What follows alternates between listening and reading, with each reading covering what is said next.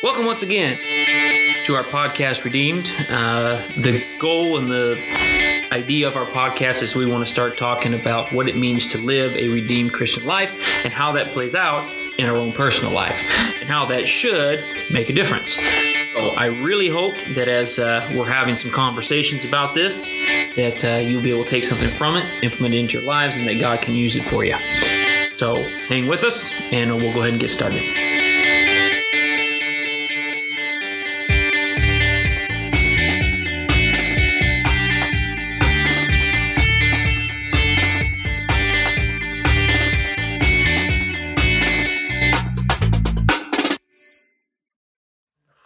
Thank you once again for joining us on our podcast, Redeemed, where we've been going over topics from Ephesians 5 about what it means to live a life as a redeemed Christian and how that plays out in a Christian's personal life and how that should look.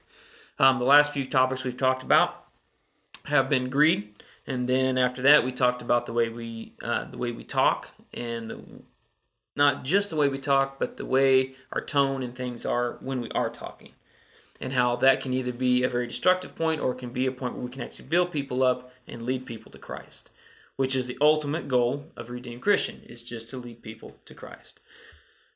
So on this episode of our podcast, we're going to be looking at Ephesians 5 again, but it's going to be verse 3. And it says, "But among you there must not even be a hint of sexual immorality or any kind of impurity." Impurity. That's kind of the word that I want to kind of camp out on. That's what I want to talk about. What is it? What is impurity, and what does that mean? And then, from a redeemed Christian's life, how can we avoid being that impure person? Because I feel like in our world on a daily basis, I'm constantly bombarded by impure things. And when I'm talking about impure things, I mean sinful things. And it just seems like no matter where you turn, it is constantly there. I do have another guest with us on the show today. He's actually my dad. He's also the pastor of East Baptist Church, Ricky Fife. And so we're going to get his opinion on this as well. So thanks for joining us. Oh, thanks for letting me be here. So what are your thoughts on impurity, those type of things? Well, that passage in Ephesians that you referred to really starts out with be imitators of God, therefore, as dearly loved children, understanding who you are in Christ, and live a life of love, just as Christ loved us and gave himself up for us as a fragrant offering and sacrifice unto God. And so, when I'm thinking about the idea of purity, for me anyway, it's what's in the bottle. I do homemade ice cream. It's one of the things I love to put together. And there's a real difference in the ice cream that I make with imitation vanilla and the ones that I make with real, pure vanilla. And we want to be the real deal. And to be the real deal, we have to be what Christ is talking about there in the first verses, that agent of love, understanding God's love, living God's love, and being loved by him and loving the world around us.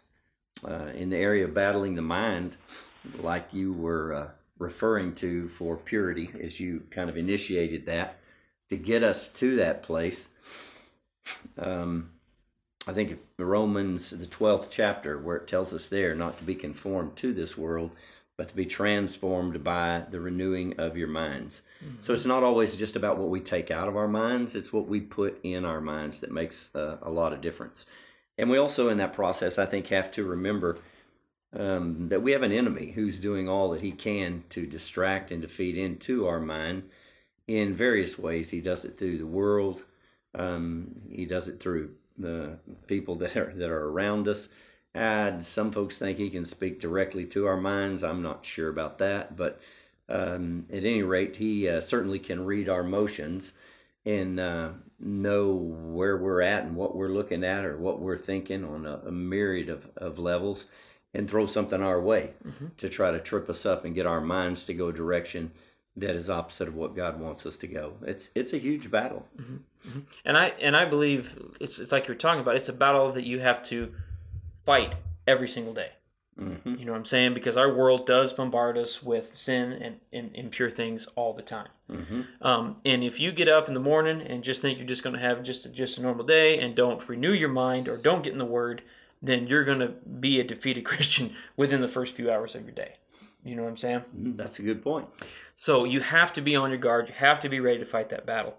It's not one of those things that we can just put our brain into neutral and just let it go. Because if we do that, then we're going to definitely be going down some paths we don't want to go.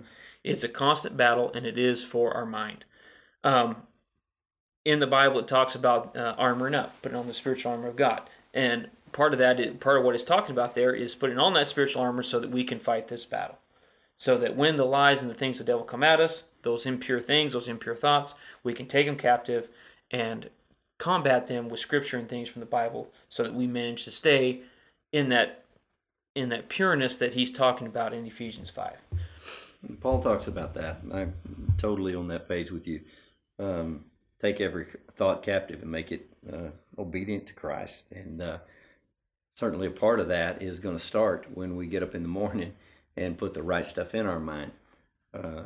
The Word, if we meditate on it, it tells us in Proverbs, is going to direct our paths so that we won't get tripped up. So that's important.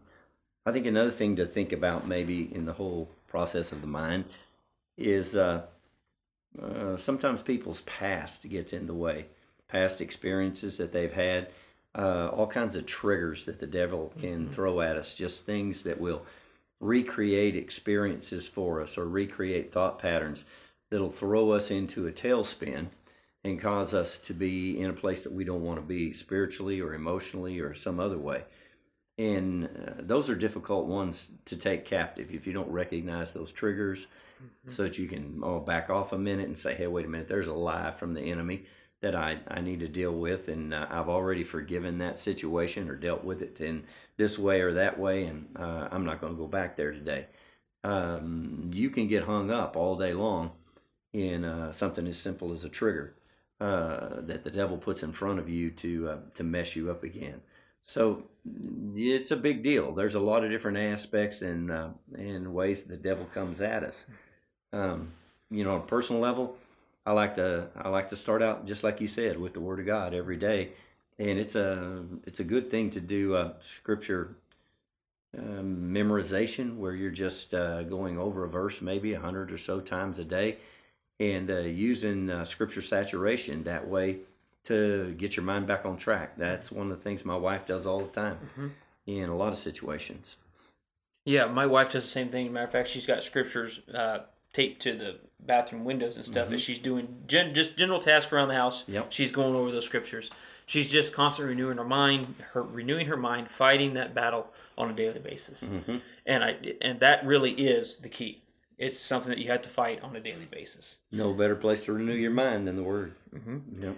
Because ultimately, the goal that once again we're trying to achieve as a redeemed Christian is to get to that point where we hear, of course, well done, good and faithful servant, but more than that, so that the character and the things in our lives reflect Christ. You know what I'm saying? If we have all that impurity in our lives, we're not going to reflect Christ the way we should.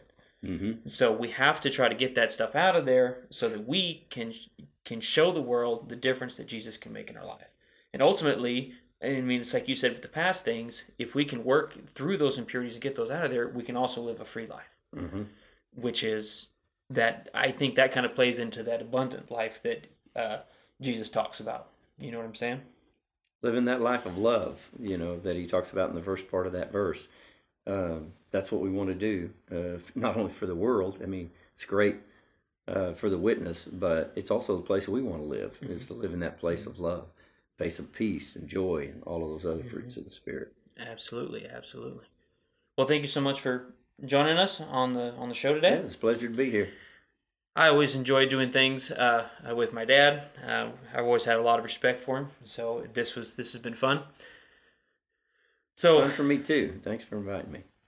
So thanks for joining us, and we'll see you next time. As we close out our episode, thank you once again for joining us. You can connect with us on social media, Instagram, Facebook, East Kelso Baptist Church. On Facebook, we post our sermons weekly, and then we also have a website, eastkesselbaptistchurch.com. We have the scripture reading plan and more information about us. And then if you want to, come join us live at 8 o'clock on Sunday mornings and 9:45. Thank you so much for joining us. See you next time.